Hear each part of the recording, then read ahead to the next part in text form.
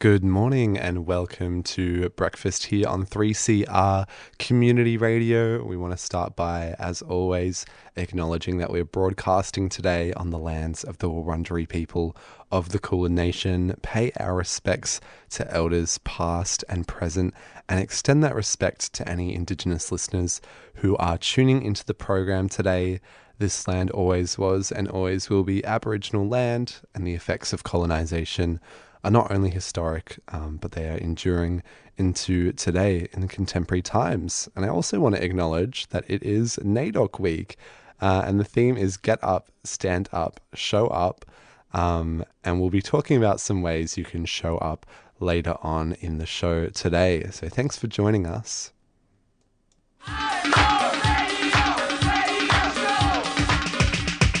This is 3CR Breakfast. Oh, yeah. Alternative news, analysis and current affairs. Monday to Friday, 7am until 8:30am. Only double. Clap your hands.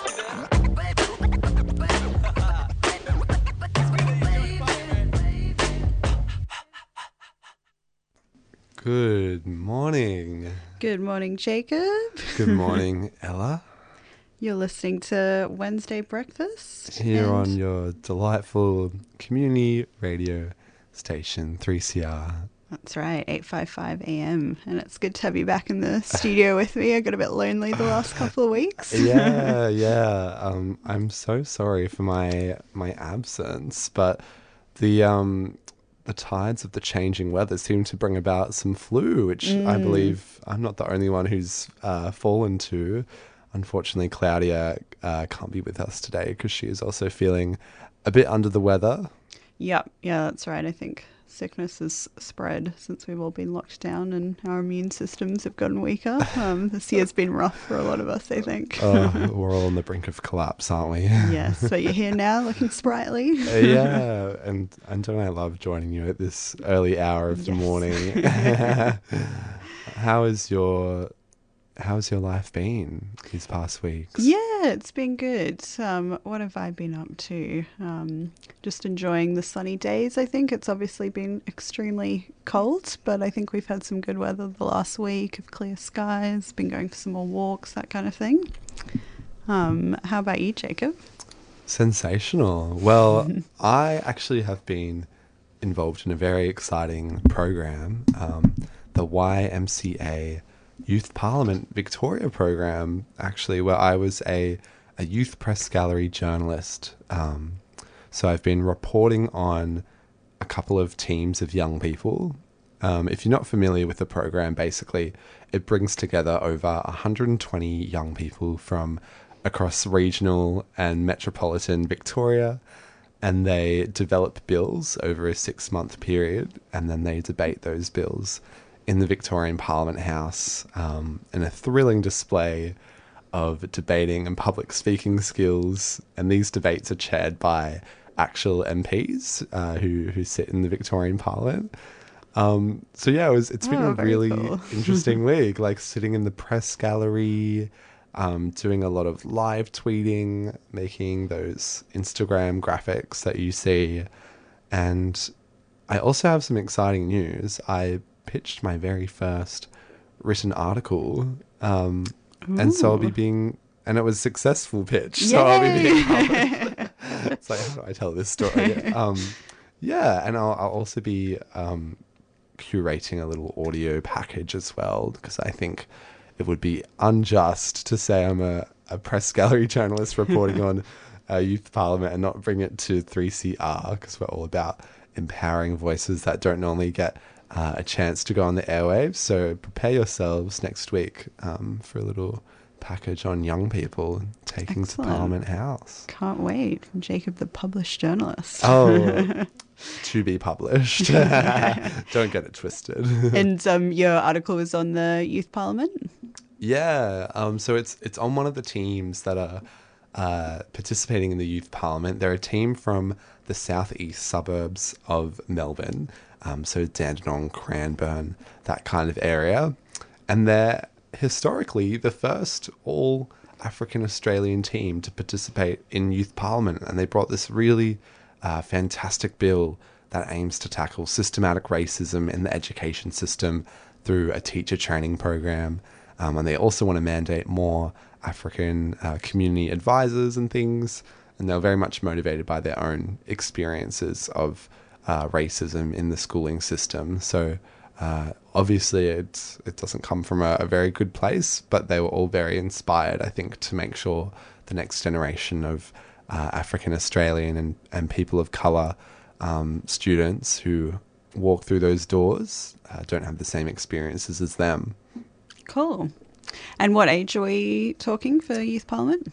Anywhere from 16 to 25. Oh, what dynamic young people. Yeah. Love it. Dynamic. It's interesting. Young people seem to be a very a bipartisan kind of area. Like everyone really? wants to Okay. get behind it. Like Liberal, Labour, whatever. Everyone's like, yes, come through and debate. Cool. What happens to us when we get older? We're less able to We're less bipartisan. Yes. I feel. We're less youthful. keep it separate. That's it. Oh, well, we'll look forward to hearing it next week, Jacob. Thank you. Thank you very much. And I know you're bringing some really interesting topics to the show today. Do you want to tell our listeners what's in store? Yeah. First up, we're going to have a segment from Claudia, who, as I said, sadly cannot be with us today. But she's prepared a segment which was recorded at a webinar earlier this year. So it was held by Victorian Aboriginal Legal Service, who are a big fan of here on 3CR. And this is in the lead up to Invasion Day. They were talking about self-determination, deaths in custody, and systemic racism. So we're going to hear the voices of 4 prominent First Nation speakers discussing some of the most important questions on justice, which will be very timely for today's NAIDOC Week theme. And then later on in the show, I'm going to do an interview. So I'll be speaking with Selena. She's the regional producer with The Moth. So for those of you who don't know, The Moth is a non-profit organisation which is all about storytelling, really. So they hold live events. They're based in New York, but they've got an Australian chapter where you can basically, get up and tell a story. There's usually a theme on the night. I believe they all have a 5-minute limit. It's just this really cool experience hearing people tell really real stories about their lives. And I think, it's really powerful. So she's going to tell us about the Australian chapter and their upcoming Grand Slam event, which should be good, being held in Melbourne next week. Oh, excelente.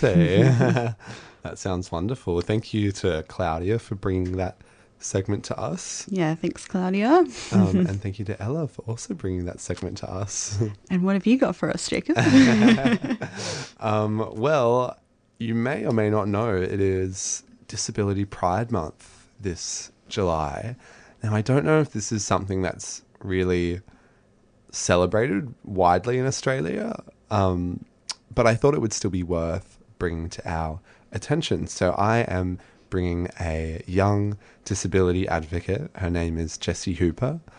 She uses a wheelchair, and she is involved in a number of different leadership initiatives. I actually met her through this Youth Parliament program, and she's going to be coming on and speaking about disability pride, what it all means, what are some of the biggest issues facing disabled people today. It's going to be an exciting interview, and I think disability isn't really an area that we've unpacked a whole lot on this show. So I'm excited to bring these perspectives. Yeah, very cool. Can't wait. Excelente. Well, we are going to play this community service announcement, and we'll be right back after this.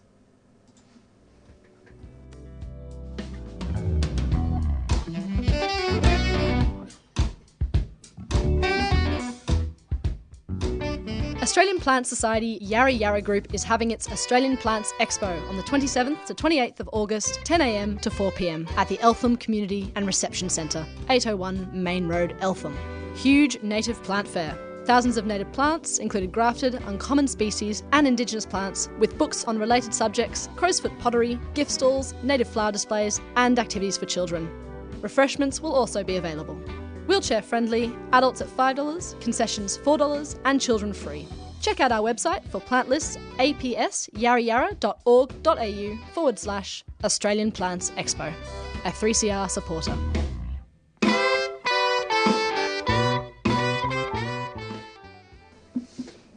Welcome back, 3CR Breakfast, joined by Jacob and Ella. And I believe Ella has a very special song for us to play. Yeah, that's right. So we're going to hear a song from Carissa Nalyu. This is Ocean Air.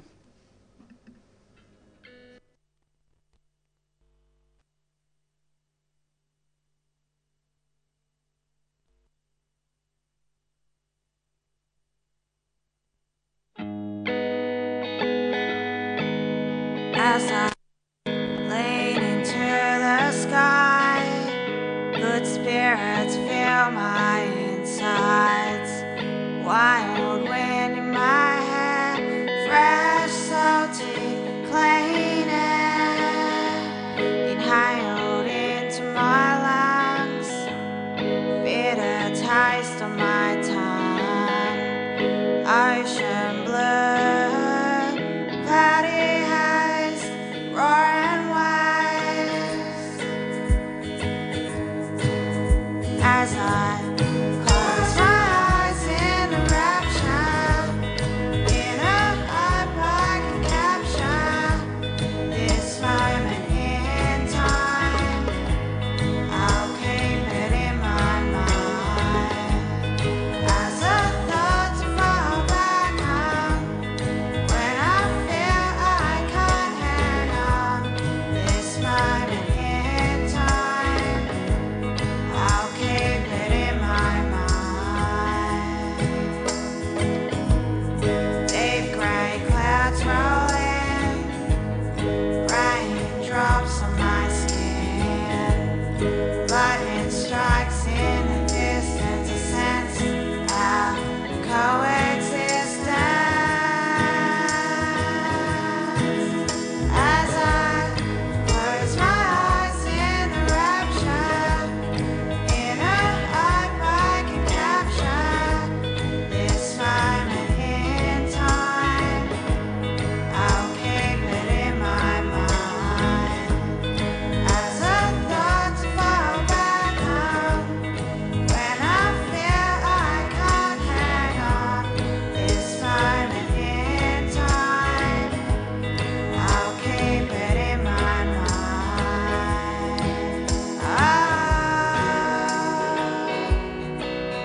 This ocean air, strip me bare.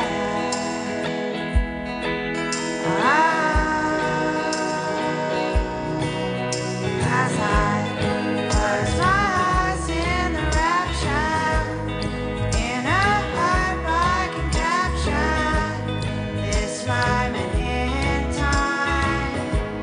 I'll keep it in my mind as a thought to fall back on when I feel I can't hang on. This moment in time, I'll keep it in my mind.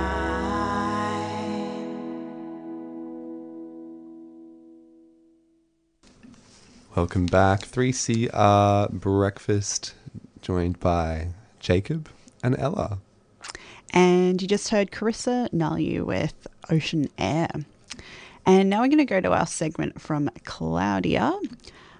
So we have a proud history of getting up, standing up and showing up. And this week is NAIDOC Week around Australia. And our focus is celebrating the contributions of Aboriginal and Torres Strait Islander people and highlighting historical and enduring injustices in our system. So we're going to listen to the voices of 4 prominent First Nations speakers discussing some of the most important questions on justice. What does self-determination mean for Aboriginal and Torres Strait Islander people? And how do we end deaths in custody and systemic racism in this country? So Claudia's put together this segment for our listeners, and we're excited to share it with you this morning. Good morning, 3CR Breakfast listeners. This is Claudia. I wanted to let listeners know that the content following does centre on some difficult subjects and may be triggering for some listeners. For any Aboriginal and Torres Strait Islander people tuning in, please note there is going to be discussion of loss of life through suicide, deaths in custody, and the ongoing traumas caused by the impacts of colonisation. If you feel these subjects may affect you, you may wish to tune out for the next segment. But if you are staying with me, and I do hope you will, I do hope you find the discussion illuminating. We've got some great speakers to share. If it does raise any issues or concerns during the broadcast or afterwards, we would encourage you to get in touch with Lifeline 131114. Or if you're an Aboriginal and Torres Strait Islander person, you can call Yarning Safe and Strong. That's a helpline run by the Victorian Health Service. And the number there is 1800 959 563.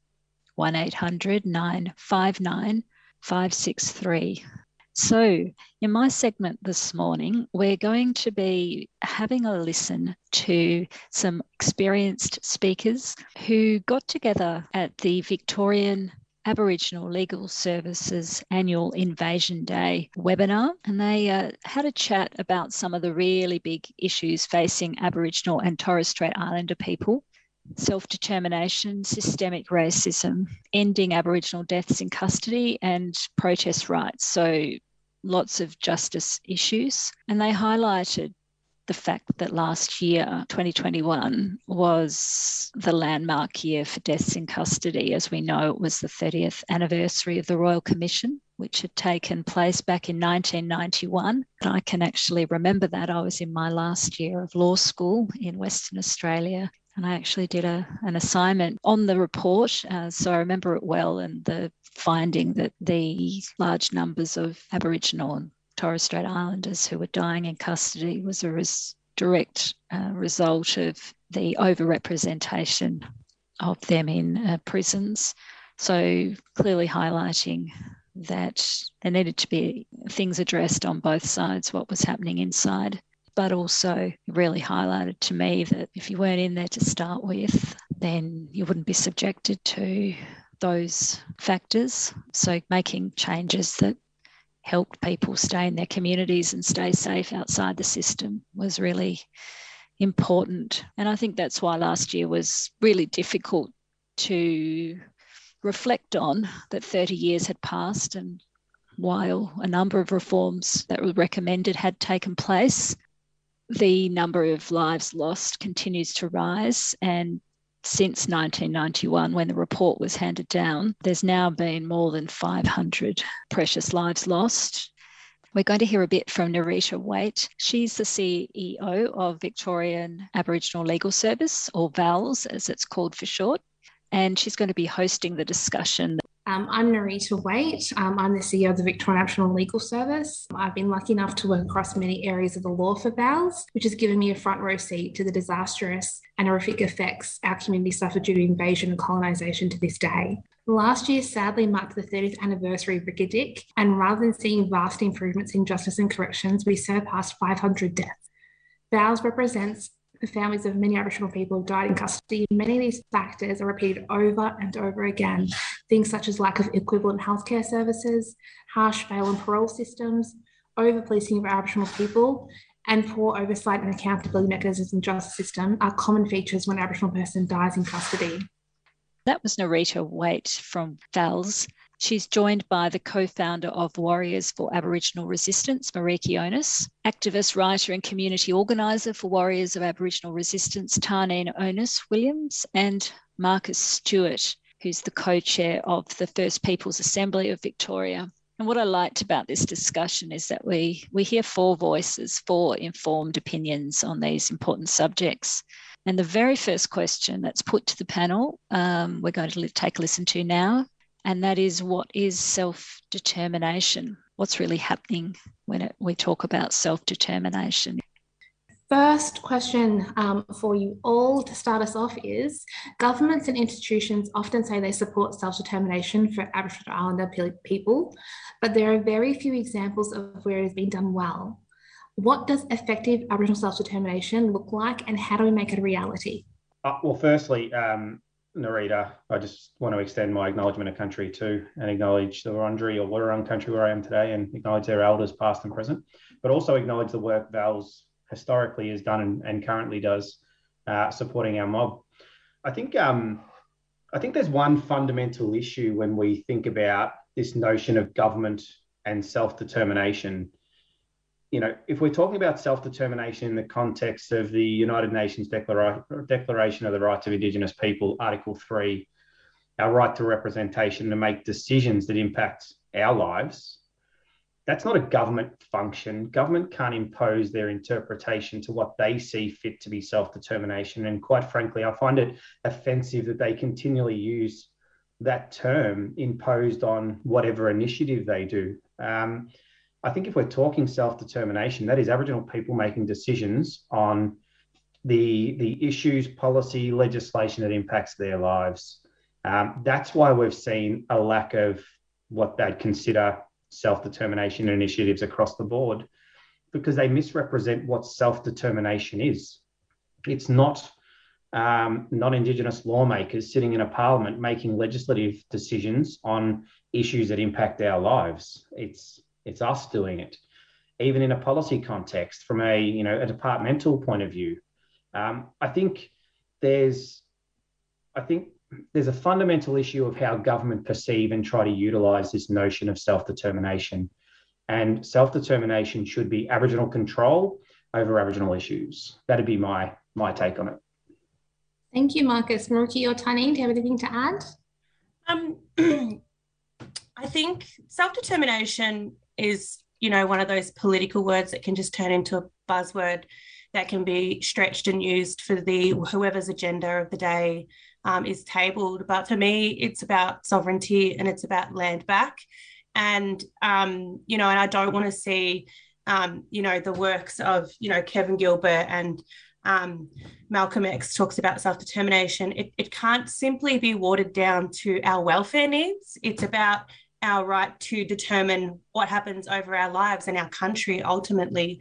And, I think in my own personal opinion, what really true self-determination could be and might be is that we treaty as sovereigns in this country, and that, we have the treaty partner, but we are the primary partner in the treaty making, and that the settler state has to partner with us under our conditions. So that for me is true self-determination. I think that it can be stretched to whatever, if you asked John Smith or whoever in government what self-determination means, they'll talk to you about the policies that they're delivering and the welfare approach, which, I'm not critical of. I'm just pointing to how the word can be stretched to different meanings. And I think that the importance is to keep the focus on the struggle for sovereignty, and it's kind of a verb. It's not really a destination, because can't really tangibly think about what it looks like. But what does it feel like? And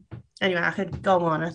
You're fine, Maruki, but just your comments made me think that if we look at self-determination, it can mean, like you said, there's different concepts for different people, but also the way it can be implemented is very different for people. What does self-determination look for those who are incarcerated, for example, those who are poverty-stricken, struggling with substance and mental health? Does anybody have any thoughts about how we might tailor self-determination for those very vulnerable cohorts? Well, I want to talk about two things. So I'll touch on that in a second, Rita. But I did want to make a point that when I was on the Aboriginal Interim Treaty Working Group, sorry, it's a mouthful, I was very critical about them using the self-determination policy as well. I think that's something that lots of the grassroots organisations and grassroots activists have used.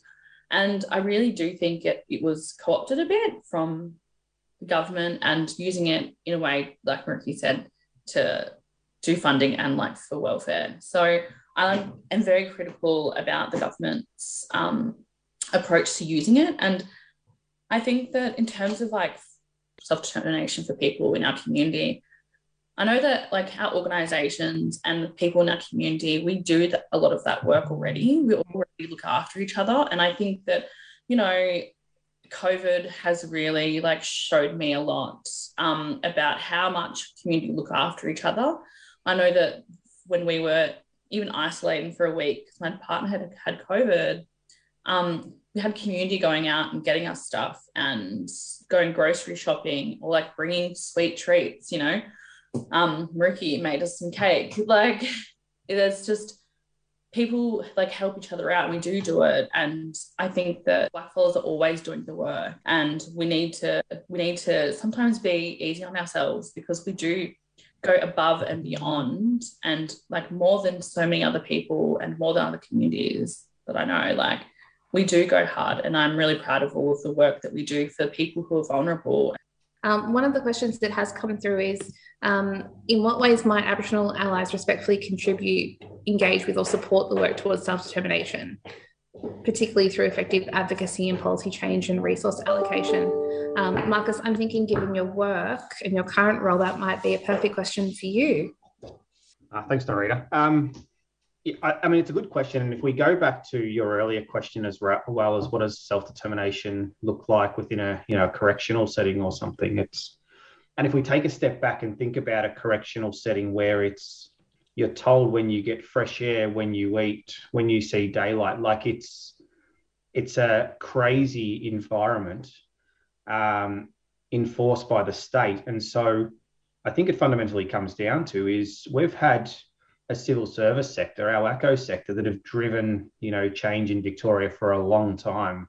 And if we think about, you know, what the work the Assembly doing as far as treaty and our advocacy for truth, we've just been able to build on decades of advocacy and activists to get it to where it is. And so we see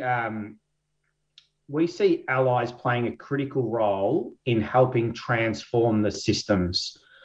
I think, you know, people often talk about the system's broken. Is it really, or is it working how it was built to work? I remember someone telling me once, and I found the comment interesting. And you know, they're talking about the closing the gap report that comes out every 12 months, and their interpretation was, and they were a data expert, an Aboriginal data expert, had said that, isn't this just a pulse check to make sure the colony is working as it was set up to work? And I think that's an insightful comment when we think about systems and structures. And that's why we built on those decades of activism for a truth-telling process. So we could fundamentally understand how these systems and structures disproportionately impact our people. I mean, we know, but our allies don't. And government are happy to nurture the status quo, keep things as they are, minimally invest in our services to pretend that they're doing it so they resolve a political issue, not a fundamental issue of where we see growth in overrepresentation in the criminal justice system or child protection. So our allies play a critical role in standing with us and walking with us on these journeys. We see treaty as a long-term reform piece that we can reimagine our systems and structures.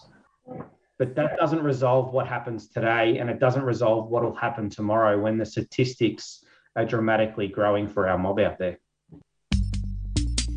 Fitzroy Legal Service has launched a free information and advice phone service for people who have been stopped, questioned, fined or charged for breaching the new COVID-19 restrictions. Have you been fined or charged under the new laws, or stopped and questioned by police for being outside? Call 0434 136 501, weekdays between 9am and 5pm. That's 0434 136 501. Or head to fitzroy-legal.org.au for more information. You can also report incidents at covidpolicing.org.au. Fitzroy Legal Service is a 3CR supporter.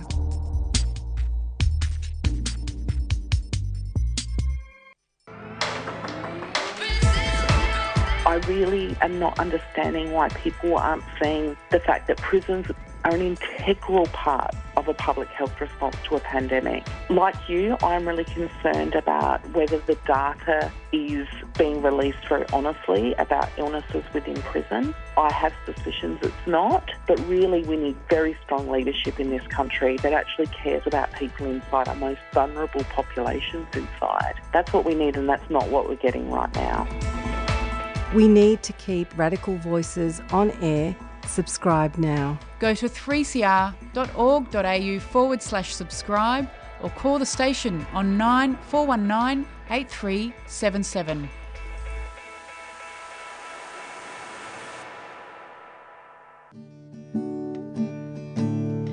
If I had my tongue, 500 languages I would sing to you. This is Monica Jasmine Caro. I'm a proud Gunai Kurnai, Gunishmara and Mukjai woman. I'm a spoken word poet, actor and musician, and you are listening to 3CR Community Radio. And I love community radio because it is about representation and accessibility for all peoples of all walks of life. And I must have a home somewhere I belong. If you've just tuned in, you're listening to 3CR Wednesday Breakfast, 8:55 a.m. on the dial. And I'm your host for this segment. It's Claudia, and I welcome our listeners back. And we've been hearing from a panel of speakers from the 2022 Victorian Aboriginal Legal Services Invasion Day webinar. They've been discussing the meaning of self-determination. Among them is Marcus Stewart. He's the co-chair of the First Peoples Assembly of Victoria. And he posed a provocative question about Aboriginal justice. He asked, is the system broken? Or is it merely working the way it was designed? It's one to reflect on when we look at colonial institutions, how little real change is occurring within the fabric of those institutions. We're going to take a break now for some music, but don't go away. We'll be hearing more from the VALS Invasion Day panellists. And when we come back, we'll be hearing their views on how to tackle systemic racism.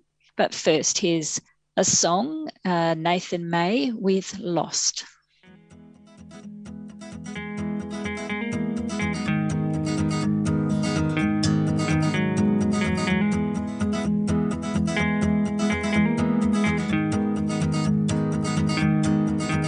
Everywhere that I go in this life, it looks so dark.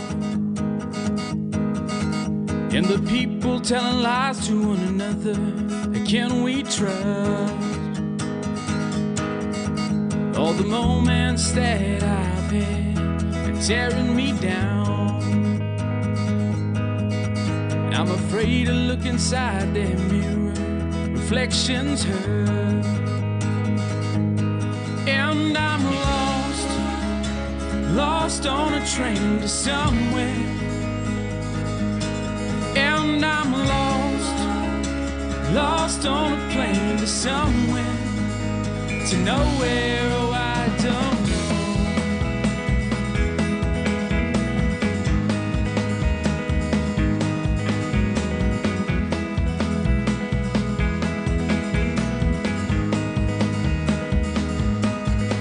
Crazy lies and crazy thoughts in my head will never change. Little voices inside my head are still the same, telling me that I am lost, but I'm finally found. Well, that's the things that I have had for some years now. And I'm lost on a train to somewhere.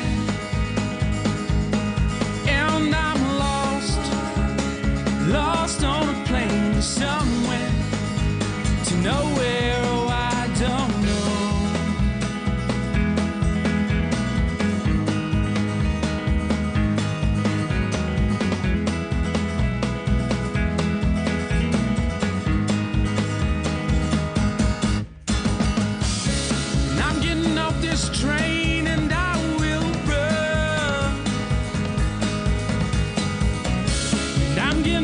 is plain and I will judge.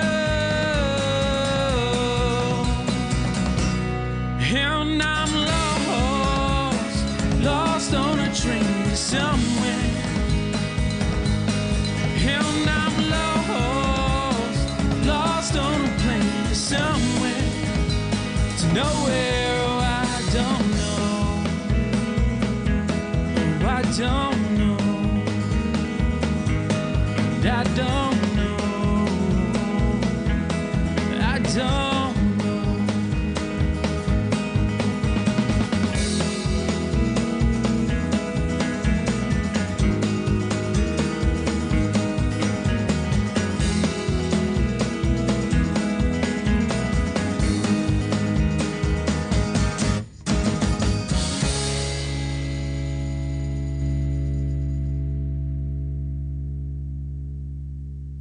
And that was Nathan May with Lost, a track from the First Sounds album, Volume 1. You're listening to 3CR Wednesday Breakfast. I'm Claudia. And just a note for listeners that the content we're discussing this morning is serious and contains references to deaths of Aboriginal and Torres Strait Islander people, including suicide. If this could be triggering for you, you may wish to wait a while before tuning in.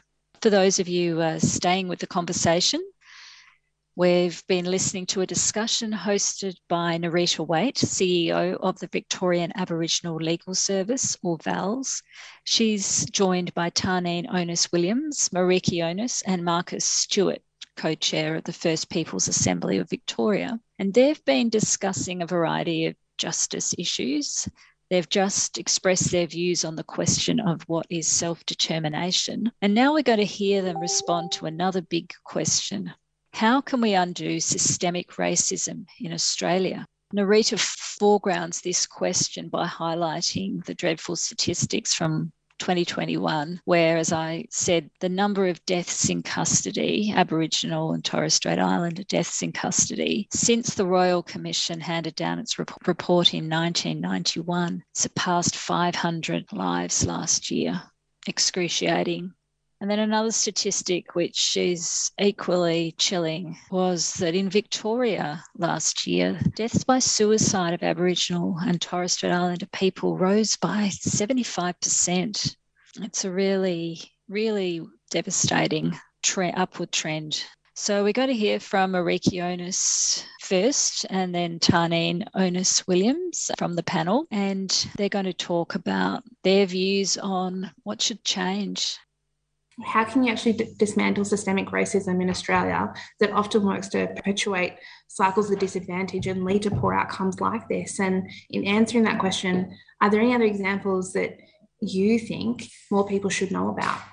I'm happy to speak to this, and I think there's no solid answer. And I really like, when I'm reading about abolition and Angela Davis's work, it's that we haven't ever seen freedom in a tangible sense. It's something that we have to reimagine.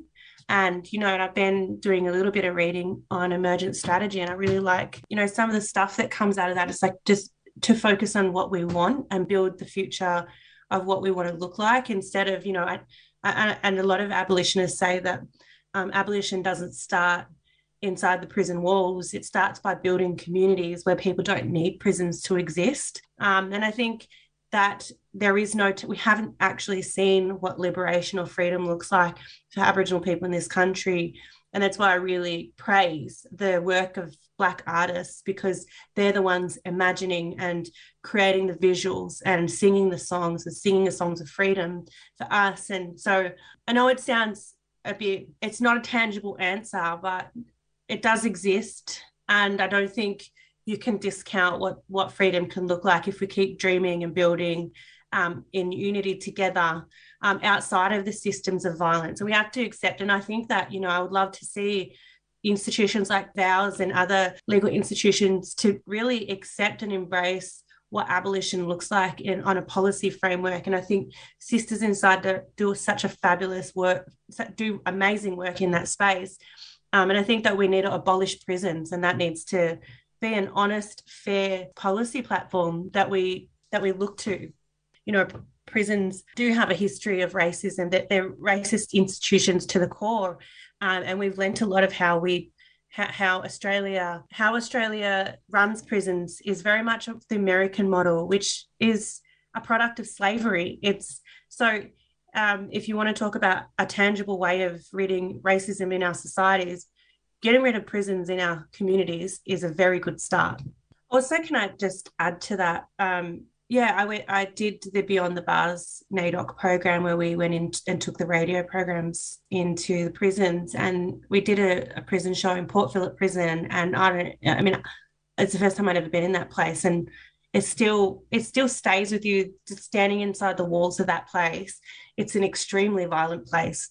And through that program, I went to see a few different prisons, but that prison is a privately run prison, which is an atrocity in itself.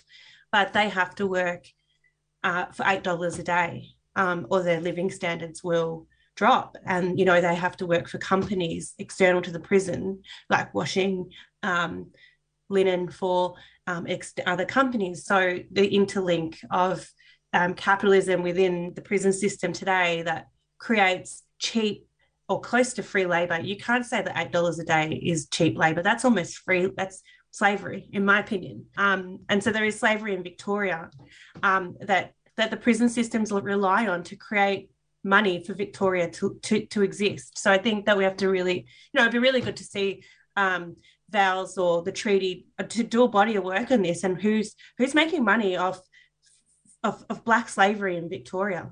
I think we start there if you want to destroy racism. I maybe should have gone first, because that's really hard to follow.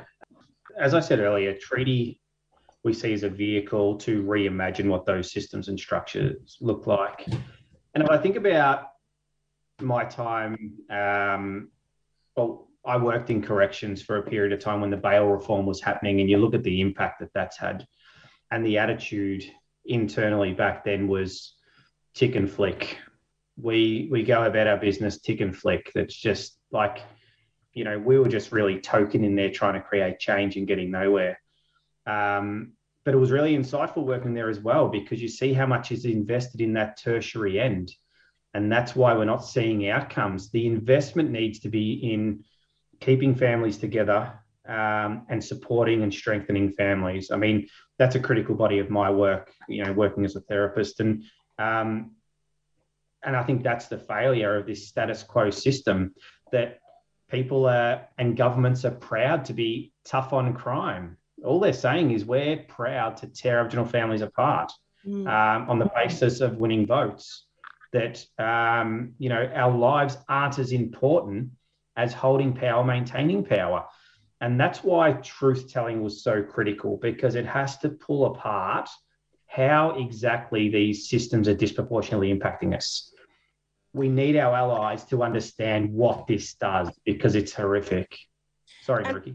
No. I mean, I think just to go on that, and one of the fears that I have with treaty is, and we've seen it in the US, examples of it in the US, where we just replicate the systems of harm, but just get black hands to do it with less money. And I think I would love to see through the treaty a transforming of the system that Aboriginal and all people can interact with.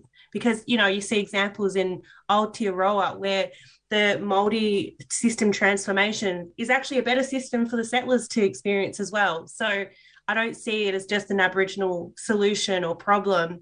These systems are harmful for everybody. That was Nerita Waite, Mariki Onus, Tarneen Onus-Williams and Marcus Stewart speaking at the Victorian Aboriginal Legal Service Invasion Day panel discussion. So just to wrap up once again, if today's discussions have raised any issues or concerns for you, please get in touch with Lifeline 131114. The suicide callback service is available on 1300 659 467. And for any Aboriginal and Torres Strait Islander people listening, if you want to reach out, Yarning Safe and Strong is a helpline run by the Victorian Health Service, and you can reach someone there on 1800 959563. That's 1800 959563. I'm Claudia, and that's all from me this morning. But stay tuned for more on 3CR. Welcome back, 3CR Wednesday Breakfast, joined by Jacob and Claudia. And we just heard a webinar run by the Victorian Aboriginal Legal Service on self-determination, deaths in custody, and systemic racism. Yeah, and I think now we're going to go to a quick song. When we come back, we're going to be speaking with Selena Brennan from The Moth's Australian chapter. But in the meantime, here's Alanita with Red.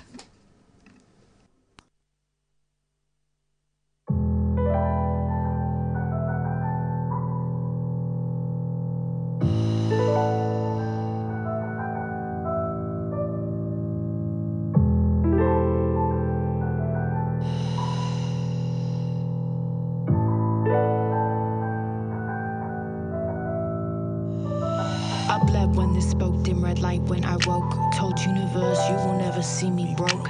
I bled when this spoke, dim red light when I woke. Told universe you will never see me broke. I bled when this spoke, dim red light when I woke. Told universe you will never see me broke. Broke. It's fire, she spoke to me in the night, making everything seem right. And this is where I sow these seeds, ready to delve, dive, deliver, and drive. Good fortune from the highest of power, none other than a spiritual matter.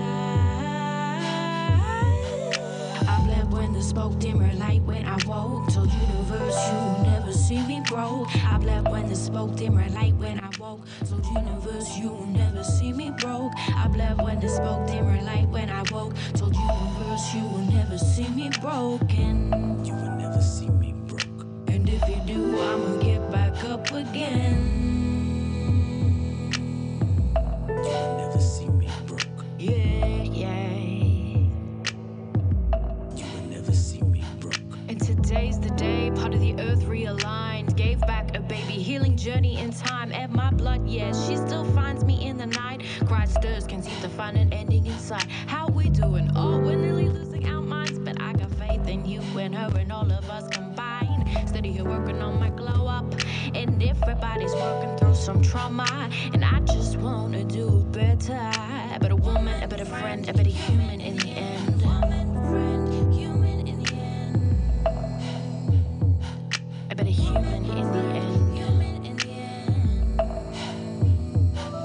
I bled when the spoke, dimmer light when I woke. Told universe you will never see me broke. I bled when the spoke, dimmer light when I woke. Told universe you will never see me broke. I bled when the spoke, dimmer light when I woke. Told universe you will never see me broken. You will never see me broke. And if you do, I'ma get back up again. So red, I'm not mad. Feminergy, I'm fade. I'm so red, I'm not mad. Feminergy, I'm fade. I'm fade. I'm so red, I'm not mad. Feminergy, I'm fade. I'm so red, I'm not mad. Feminergy, I'm fade. I bled when the spoke, dimmer light when I woke. Told universe you will never see me broke. I bled when the spoke, dimmer light when I woke. Told universe you will never see me broke. I bled when the spoke, dimmer light when I woke. Told universe you will never see me broken. You will never see me broken. And if you do, I'ma get back up again. So red, I'm not mad. Feminergy, I'm fed. I'm so red, I'm not mad. Feminergy, I'm fed. Fed.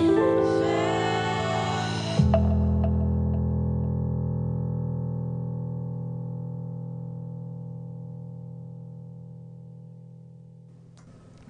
Welcome back to 3CR Community Radio. You're listening to Wednesday Breakfast with myself, Jacob, and Ella. Good morning. And now we're going to hear more about The Moth, which is a non-profit organisation dedicated to storytelling. So they run open mic story slams, community and educational programs, and they've released 4 books. I got to know them a few years ago now through their podcast, where they curate and release some of their best stories from recent times. And yeah, I really love The Moth. I think one of the reasons I love radio so much is because it's all about sharing experiences, whether it's hearing something you recognise that helps you sort of understand or put meaning in your own life better, or just hearing something completely different which helps you understand an experience different to yours. I think it can be really powerful, and I think The Moth is essentially this in its rawest form. So I'm excited to hear more about The Moth's upcoming Grand Slam event in Melbourne, and we're joined now by The Moth's regional producer for Melbourne, Selena Brennan. Good morning and welcome to 3CR, Selena. Thank you. Hi, Ella. You sound like a great ambassador for The Moth. Doing your job for you. Now, thanks for getting up nice and early for us on a Wednesday, Selena. I just, as you said, gave a good intro for The Moth. Could you tell us a little more about the history of The Moth and how it came about?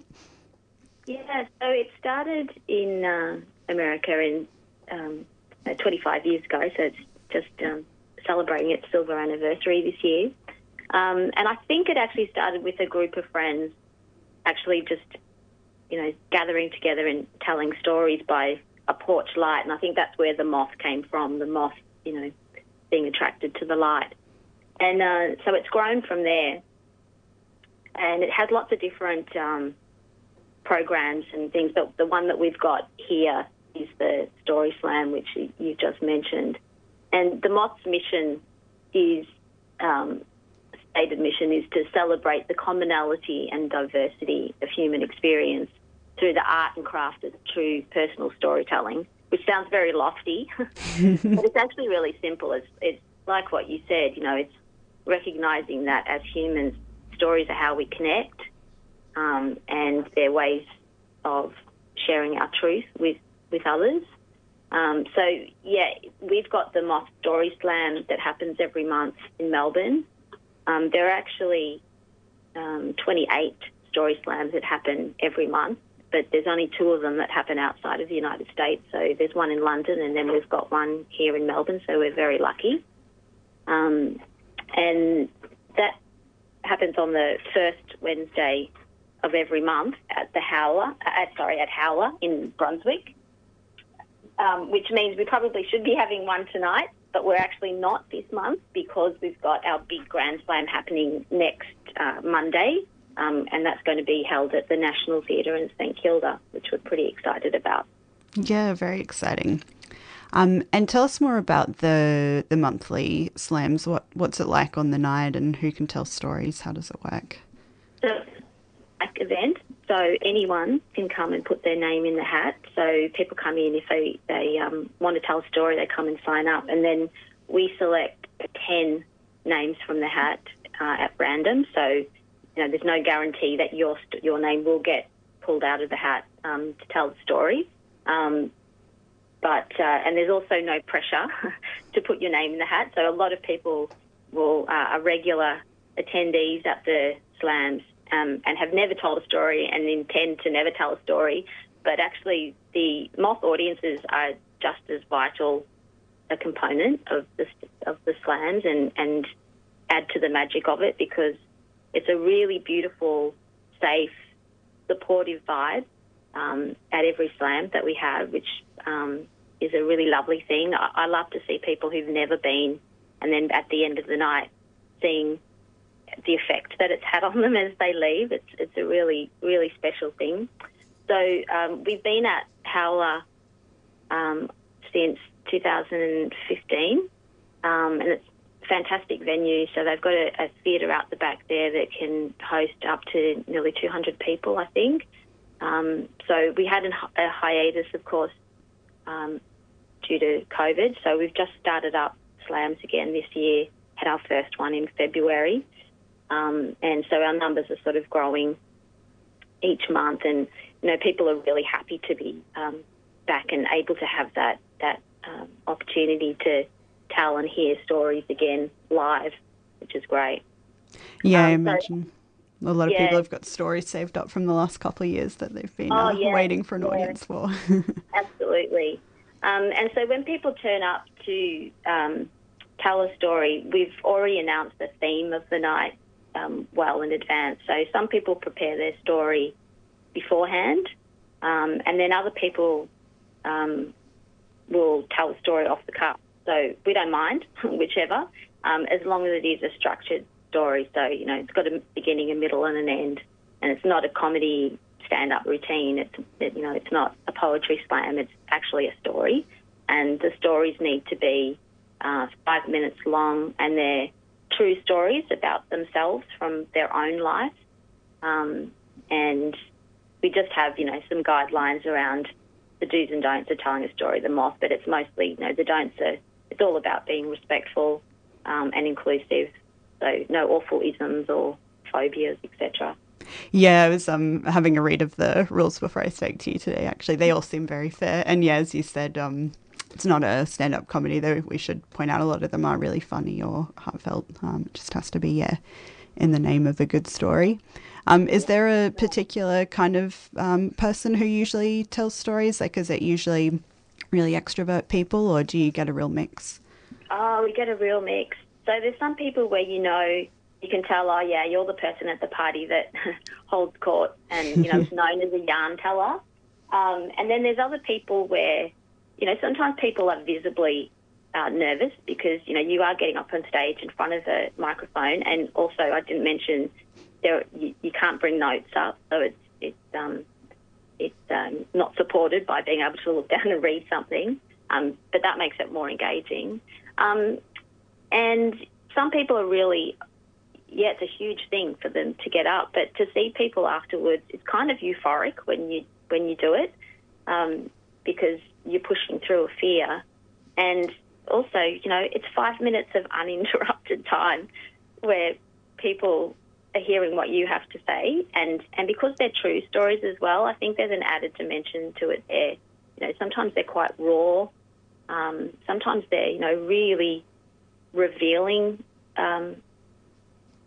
topics for people, and then, for some people it's not. It's more of they like to entertain, and so it might be, less of a story that that sort of tugs at your heartstrings or might make you go away and think about something. But we cater really for the whole spectrum of storytelling, and because it's open mic, we don't know what we're going to get. So the stories aren't vetted beforehand. We call the name out, and then we're relying on people to stay within those guidelines when they're telling their story. And we also score the stories, so people in the audience can volunteer to be judging teams. So the stories are scored out of 10. Not really about the scoring, though, but the scores mean that we get a winner at the end of the night, and then the winner goes into our Grand Slam, which is our big championship, which normally is held once a year. Okay, yeah, I didn't realise everyone scored. Is that like a public score? That could be quite daunting, I imagine, for the storytellers. Yeah, it is. So, the judging teams will hold up their scores, like 8.6 or whatever it be. And we have guidelines for the judges as well. So, when I'm briefing judges, the first thing I say is remember to be kind, because it takes a lot of guts to get up and tell a story, especially a true one. Yeah, absolutely. Yeah. I've been a storyteller before I was a producer, and it can be distracting, and you can get a little bit invested in the scores, but actually they don't matter, because I've found over time, the stories that resonate with people, or that, people will come and say, I still remember that story that you told about blah, blah, blah. It's not necessarily a story that won on the night. So the judges are just, it's arbitrary. They're just members of the audience who've put their hand up to be a judge. Yeah, absolutely. I think the whole audience's opinion anyway. And hopefully what people get out of it when they're telling the story, is bigger than what was my score. It's more about, I feel so good that I got that story out, or, wow, when at intermission someone came and bought me a drink and told me that they could really relate to my story, or they were really impressed with my story, or whatever. I think it's more about those connections that happen while people are telling the story, because it's almost tangible, you can feel it, but also afterwards in the community that's being fostered. So, lots of people have made friends just through the Moth. I've made heaps of friends over the years that, I never would have met them apart from the Moth. And you're finding, people are finding their tribe, which is really nice. Yeah, definitely. And like you said, I think everyone, connects differently with different stories. Is there any that stand out to you in particular that have really resonated with you, or any particularly powerful moment you've had? So many. There's one story which I think, because the Moth, has a podcast as well, where you can go. So it's called the Moth Podcast, and you can go and listen to stories there. And there's a story by a woman called Kiri Bear, Kiri Bear, as in the animal, and she told a story at the Moth, and it was about her son and her relationship with her son as she and her partner went their separate ways. And it was one of those ones that was heart-wrenching, and I've gone back and listened to it multiple times over the years because it was so well told. It was a very moving subject, but it was also really masterfully told. And that was one where, you could feel the emotion within her, but she was very still in control of the story. So I think that's the thing too, with stories, is that I think they say, people want to see the scars, not the wounds. And that's the thing with telling a story, is that as the storyteller, you still need to be, it's not therapy. Yeah, though it can be therapeutic, but that's right. Yeah, there's a difference though, isn't there? So you need to have processed it enough that you can tell the story so that you're sharing the insight or the transformation or whatever it was that happened within you, but not in a way where you're not safe, and therefore also the audience isn't quite safe too. So that's a beautiful example of one that always sticks in my mind, and I would encourage people to go looking for it on the podcast. Excellent. We'll check it out.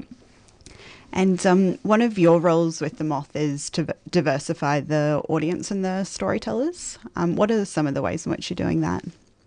Well, I've become the regional producer this year, so it's still early days for me, but I'm really keen for our audience base and our storyteller cohort to really reflect the diverse society that we're living in. So, I'm starting to reach out to leaders in organisations, for our Aboriginal and Torres Strait Islander people, people living with a disability, asylum seekers.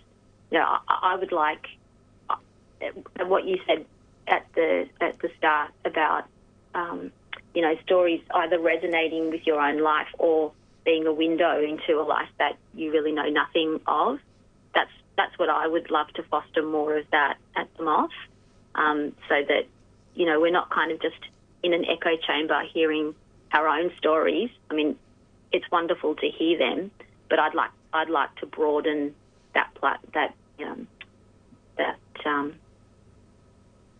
make that platform available to a broader part of our community. Yeah, definitely. And the event on Monday is the Grand Slam event. So these are all people who have previously won a storytelling event. Who have we got lined up for Monday? Yeah, right. So we've got 10 storytellers who've won in the past. And because we did have that break in COVID, some of these people have won back in 2018, 2019. So it's been a long time coming for them. So we've actually ended up with a female heavy list. So we've got 7 women and 3 men. One of our storytellers was actually a co-winner of the last Grand Slam that we had in 2019. So, hopefully other people who are in the running aren't feeling intimidated by that. So, yeah, actually quite a few people who are in at this time have competed in the last couple of Grand Slams as well. And, a lot of them are people that are regular storytellers, but some of them, there's one woman that's, I think there's actually quite a few people, maybe 2 or 3 of them, who they've gotten to the Grand Slam, and it was actually their first appearance when they won, was their, not even just first appearance, but first attendance at the Moth. So they've turned up, put their name in for the first time ever, told a story and won. So I think some of those people, it's quite a heady experience. Yeah. But yeah, if anyone wants to find out more about those storytellers, we actually have a Facebook group called The Moth in Melbourne, and I've been posting feature posts every day over the last week and a half to showcase each of them and remind people of why they won last time and how they're feeling about heading into the Grand Slam. Excellent. Well, yeah, Monday sounds like a really exciting event. I can't wait to head along. And just quickly before we wrap up, how can listeners who want to get along attend this event? It's at the National Theatre in St Kilda. You can either go to the National Theatre's website, or it's probably just as easy to go to the Moth's website, so themoth.org/Melbourne Grand Slam. And on the Moth site, you can also find out information on upcoming slams at Howler. Our next one is on August the 3rd, and the theme's going to be happy. Excellent. All right, and we'll post that link on our website. Thanks so much for joining us this morning, Selena. Looking forward to Monday. Thank you.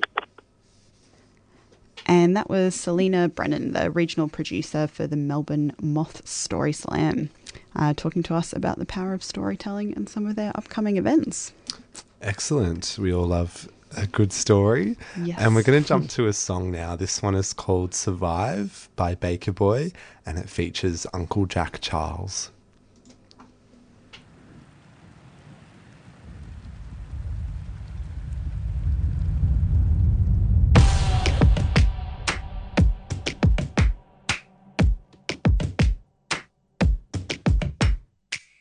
Limitly daltir marga daltir balla kinder marga yakan nungu wanga yatir yakan gal kur before nightfall when the night come markin ngarenga throne go put my name on the throne but for my people yakan ngara go on go give me a helicopter a pterodactyl you bring the doctor take the capsule fresh to shop like I eat flesh I'm a T-Rex when the beat kicks and my reflex is to crush this doesn't matter how fast you can run kid you messing with powers you can't kid do you really think you should confront this we just survive I don't know how we continue to climb we keep on going like we cannot die we keep on going we're living a lie we just survive I don't know how we continue to climb we keep on going like we cannot die carry the fire so we can survive city lights in the loud bass gotta stand up fight back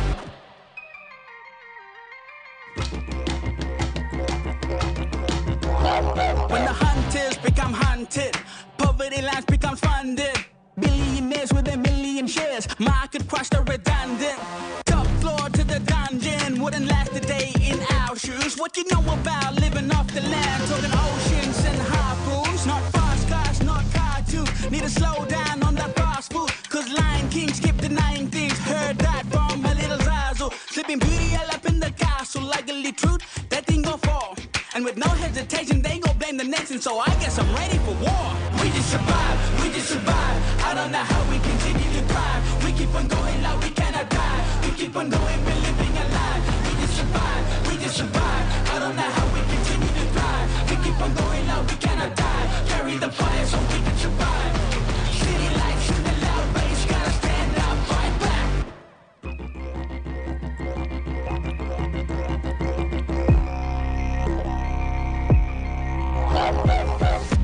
my survivability now rest on the fact that I have to share that journey of surviving. Share it with those that are still struggling, trying to survive against the enormous odds of the vicious cycle, the merry-go-round of prisoners in and out of prison, the perpetual journey of going from one addiction to another. We can survive, we can survive. I don't know how we continue to thrive. We keep on going like we cannot die. We keep on going, we're living a lie. We can survive, we can survive. I don't know how we continue to thrive. We keep on going like we cannot die. Carry the fire so we can survive.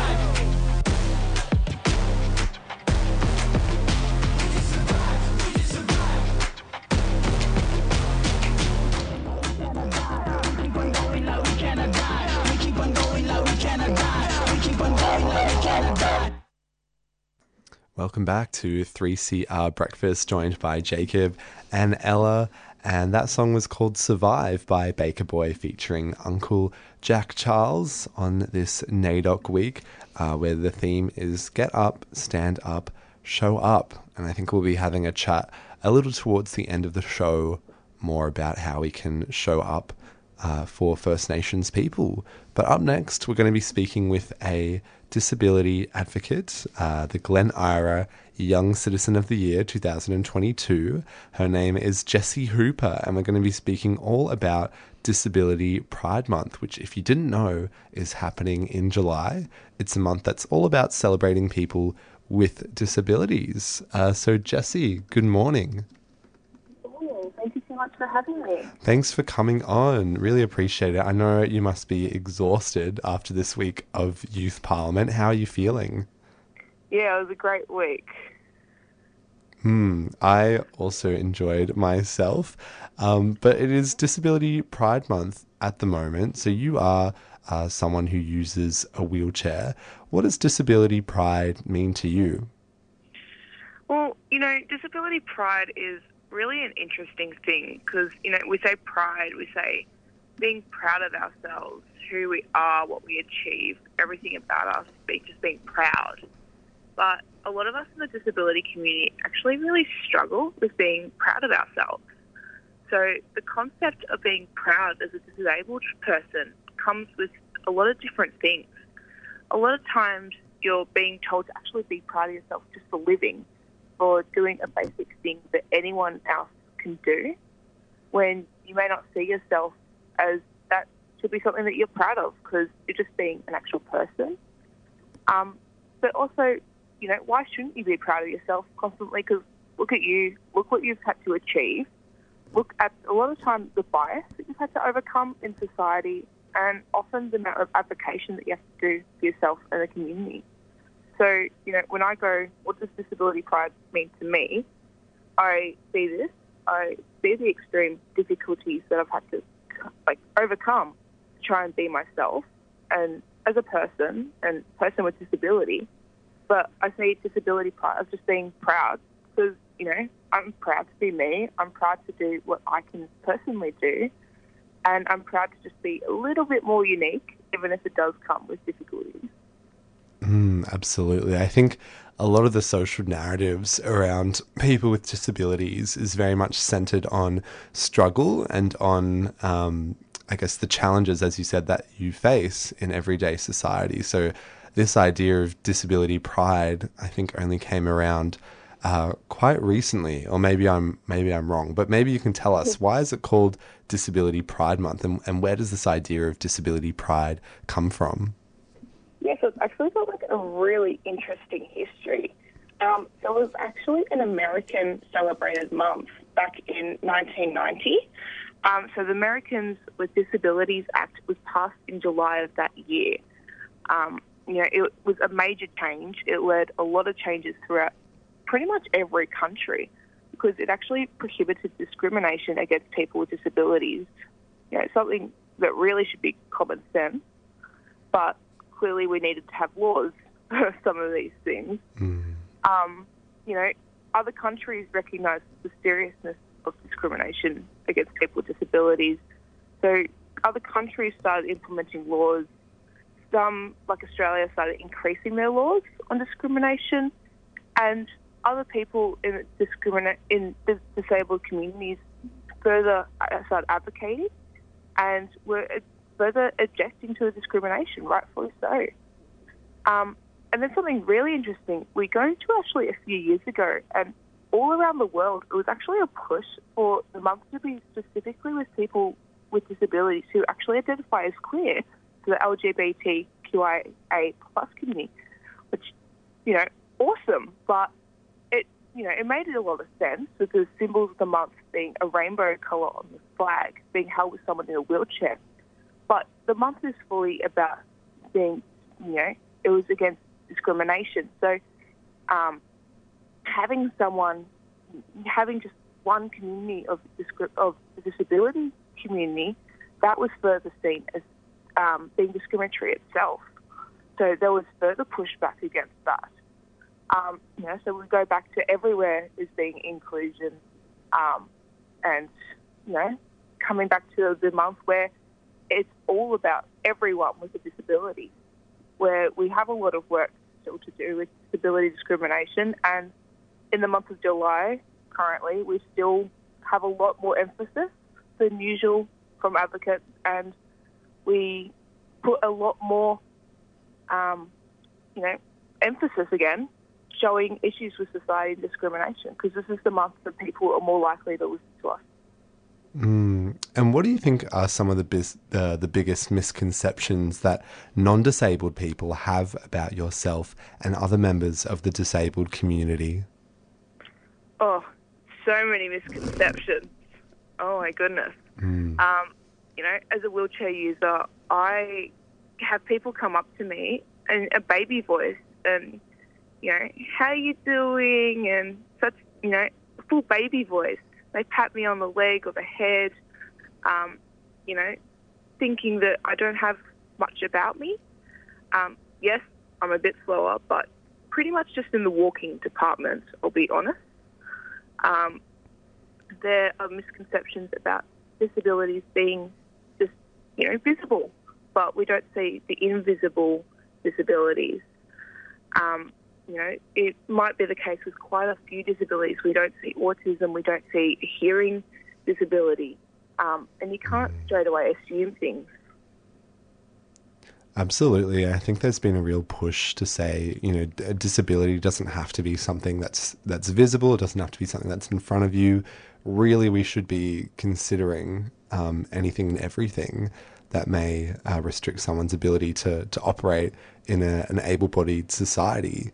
And what do you see as some of the biggest issues that are facing wheelchair users, such as yourself, at the moment? I'm going to continue saying this for a long time, but accessibility is just a big issue for all disabilities. But for me as a wheelchair user, I see this, as ramps, as elevators, more often the continuous amount of stairs that mean I can't access rooms or buildings, doors I can't open, rails, exactly the same eye height every time I want to see animals in a zoo, or, see a counter when I go to a medical appointment, and exactly the height I need to be looking at them.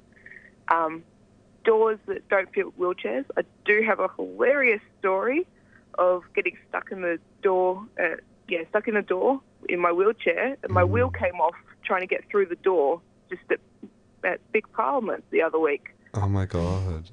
That was a good one. I was just going to ask on that, actually, because I know Jordan Steele-John, who is the only wheelchair user in the federal parliament, they actually had to widen some of the doorways for him. So was it hard for you to get around Victorian Parliament House? Oh, it was so hard. So they put in a temporary elevator just so I can get in. So I was the first wheelchair user to go speak in Vic Parliament. So they put in some temporary measures. But, I still got stuck in doorways. I wanted to take a photo of a door so that I could actually send it to the people who manage the building, and I got extremely told off. It's just, it's very interesting, the society that we live in still. Yeah, absolutely. So accessibility is obviously a really massive issue just getting around day to day, it seems. But do you think there are any other big issues that are facing wheelchair users at the moment? Oh, we can't even get around our own city half the time. We're trying to, trying to get an Uber, trying to get taxis. They cost extreme amounts of money that often disabled people can't actually afford very well. And there is a cost that you're straight away required to actually pay as a wheelchair user that a lot of people don't actually realise. And where people also don't realise is we can't use public transport. It's not particularly easy at any rate unless you want to be waiting for hours as buses and trams and stuff go straight past you. I could seriously keep going about all the issues, but I won't. Yeah, I know there's a real push at the moment to make trams and public transport wheelchair accessible, because I think there was a policy where they were going to make sure every tram was wheelchair accessible by the end of 2022, but we're obviously not on track for that, which is disappointing. But there are many movements to make society more inclusive for people such as yourself. So how can non-disabled allies best support the disabled community? The best thing that anyone can ever do is listen, and that goes for any community. But, going with the disabled community, how can I help? What can I do? And actually truly listen to their response. If someone with a disability is saying, this is how you can help, don't say, okay, but I'm going to do this instead. Actually try doing their suggestions. They know what's best for them. If they say, don't help, actually listen to that. For instance, you don't push a wheelchair without that person's consent. That's actually called assault. If you're touching someone's wheelchair and you've said don't touch it, it's actually assault. Especially if you actually haven't listened to what they've said and they don't need help. If you have a friend and they suggest learning sign language to help them or to learn about their disability, actually, try doing that. There's just some great ways to be there, to listen to what the individual person needs, because everyone's unique. Just, be there, listen. And I'm wondering as well, there's so many things people can do, but do you have any kind of resources just off the top of your head that might be useful for our listeners to go and visit? Yeah, of course. So there's some great disability advocates on, if you've got social media, there's some great ones on Instagram. You just need to type in disability and there's going to be all sorts of people that pop up. YACVIC, that's YAC Vic. They've got some great resources, as does YDAS, YDAS. They've got some really great resources on disability, what disability means, the social model of disability. They've got some really great things about all types of disabilities, how to listen, how to be an ally to people with disabilities, and so many more that I've probably forgotten at the moment. Yeah, no, definitely I know the Youth Disability Advocacy Service does some great online training called Together Training, so that's definitely one you can hop on. But Jessie, thank you so much for your time today, and happy Disability Pride Month. Thank you so much for having me. Thank you. Alrighty, that was Jessie Hooper there speaking on Disability Pride Month. If you want to learn more about Disability Pride as an active 3CR listener, you can also tune into Raising Our Voices on 3CR. It's been running for 35 years, and it's a disability self-advocacy program. So it's every Wednesday here on 3CR. I'm not sure if it's every Wednesday, but head to the website 3cr.org.au and there will definitely be more details on that. But I think we're approaching the end of our show now. Yeah, that's Excuse me, that's right, the end of our show. And yeah, as I was saying earlier today, it is NAIDOC week this week, and as part of 3CR's NAIDOC week broadcast, we do a special broadcast called Beyond the Bars, which you may have heard of, where we go into, prisons all around Victoria. And broadcast live from inside the prison. So that's on today. It's starting at 11 o'clock. They'll be broadcasting from Fulham Correctional Centre near Sale. And then at 1 o'clock, they're going to switch over to Loddon Prison in Castlemaine. And yeah, it's a really cool broadcast, which I think is pretty unlike anything else on Australian radio. You're hearing directly from prisoners, some of it's stories, some of it's songs. And yeah, as I was saying earlier, sharing experiences. So I encourage people to tune into that today at 11 o'clock. Yeah, and shout out to Robbie Thorpe for all of his hard work getting that on the air, and also all of the other broadcasters who are working on that project. It's definitely a lot more effort, I think, than people realise to get into these prisons and get those voices on the air. Definitely, yeah, especially after COVID. I think it's a lot more logistics. But yeah. Absolutely. And some other ways we can show up for our Aboriginal and Torres Strait Islander people. There is a march this Friday, I believe, at 12 o'clock from the Victorian Aboriginal Legal Service into the city. I think there's an event at 10 o'clock as well on that same day, but it's absolutely something we can all get behind. They do need some volunteers as well, so we might pop some links in our show notes if you want to hop on to the 3CR website. Excellent. And what's the name of the march, and what's it for?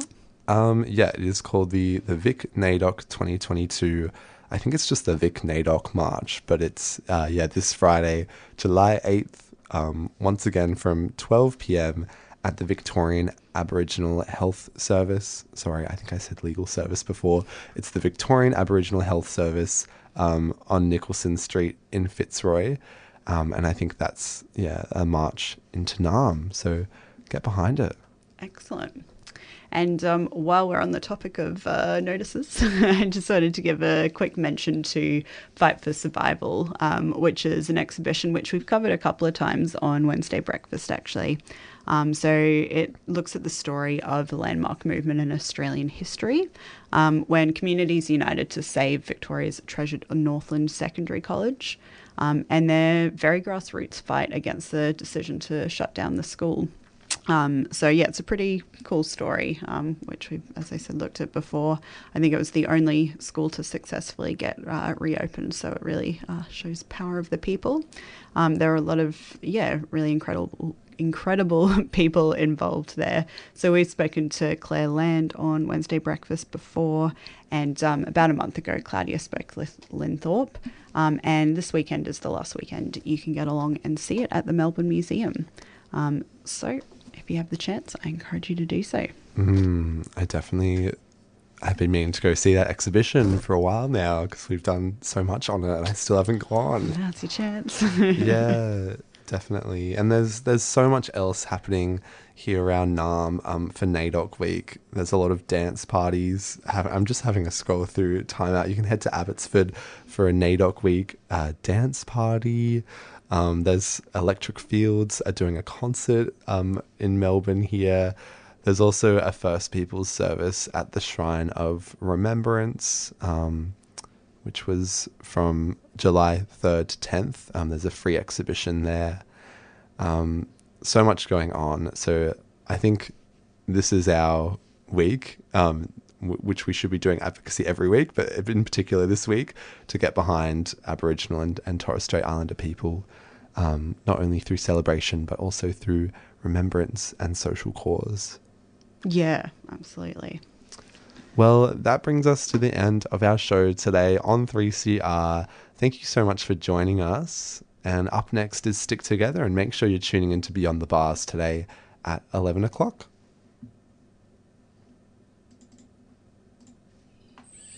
.3CR would like to thank our sponsors, Earth Greetings, cards that connect, care, and celebrate. Support wildlife and habitat with every purchase. Inspired by nature, giving back to the planet. Learn more at earthgreetings.com.au.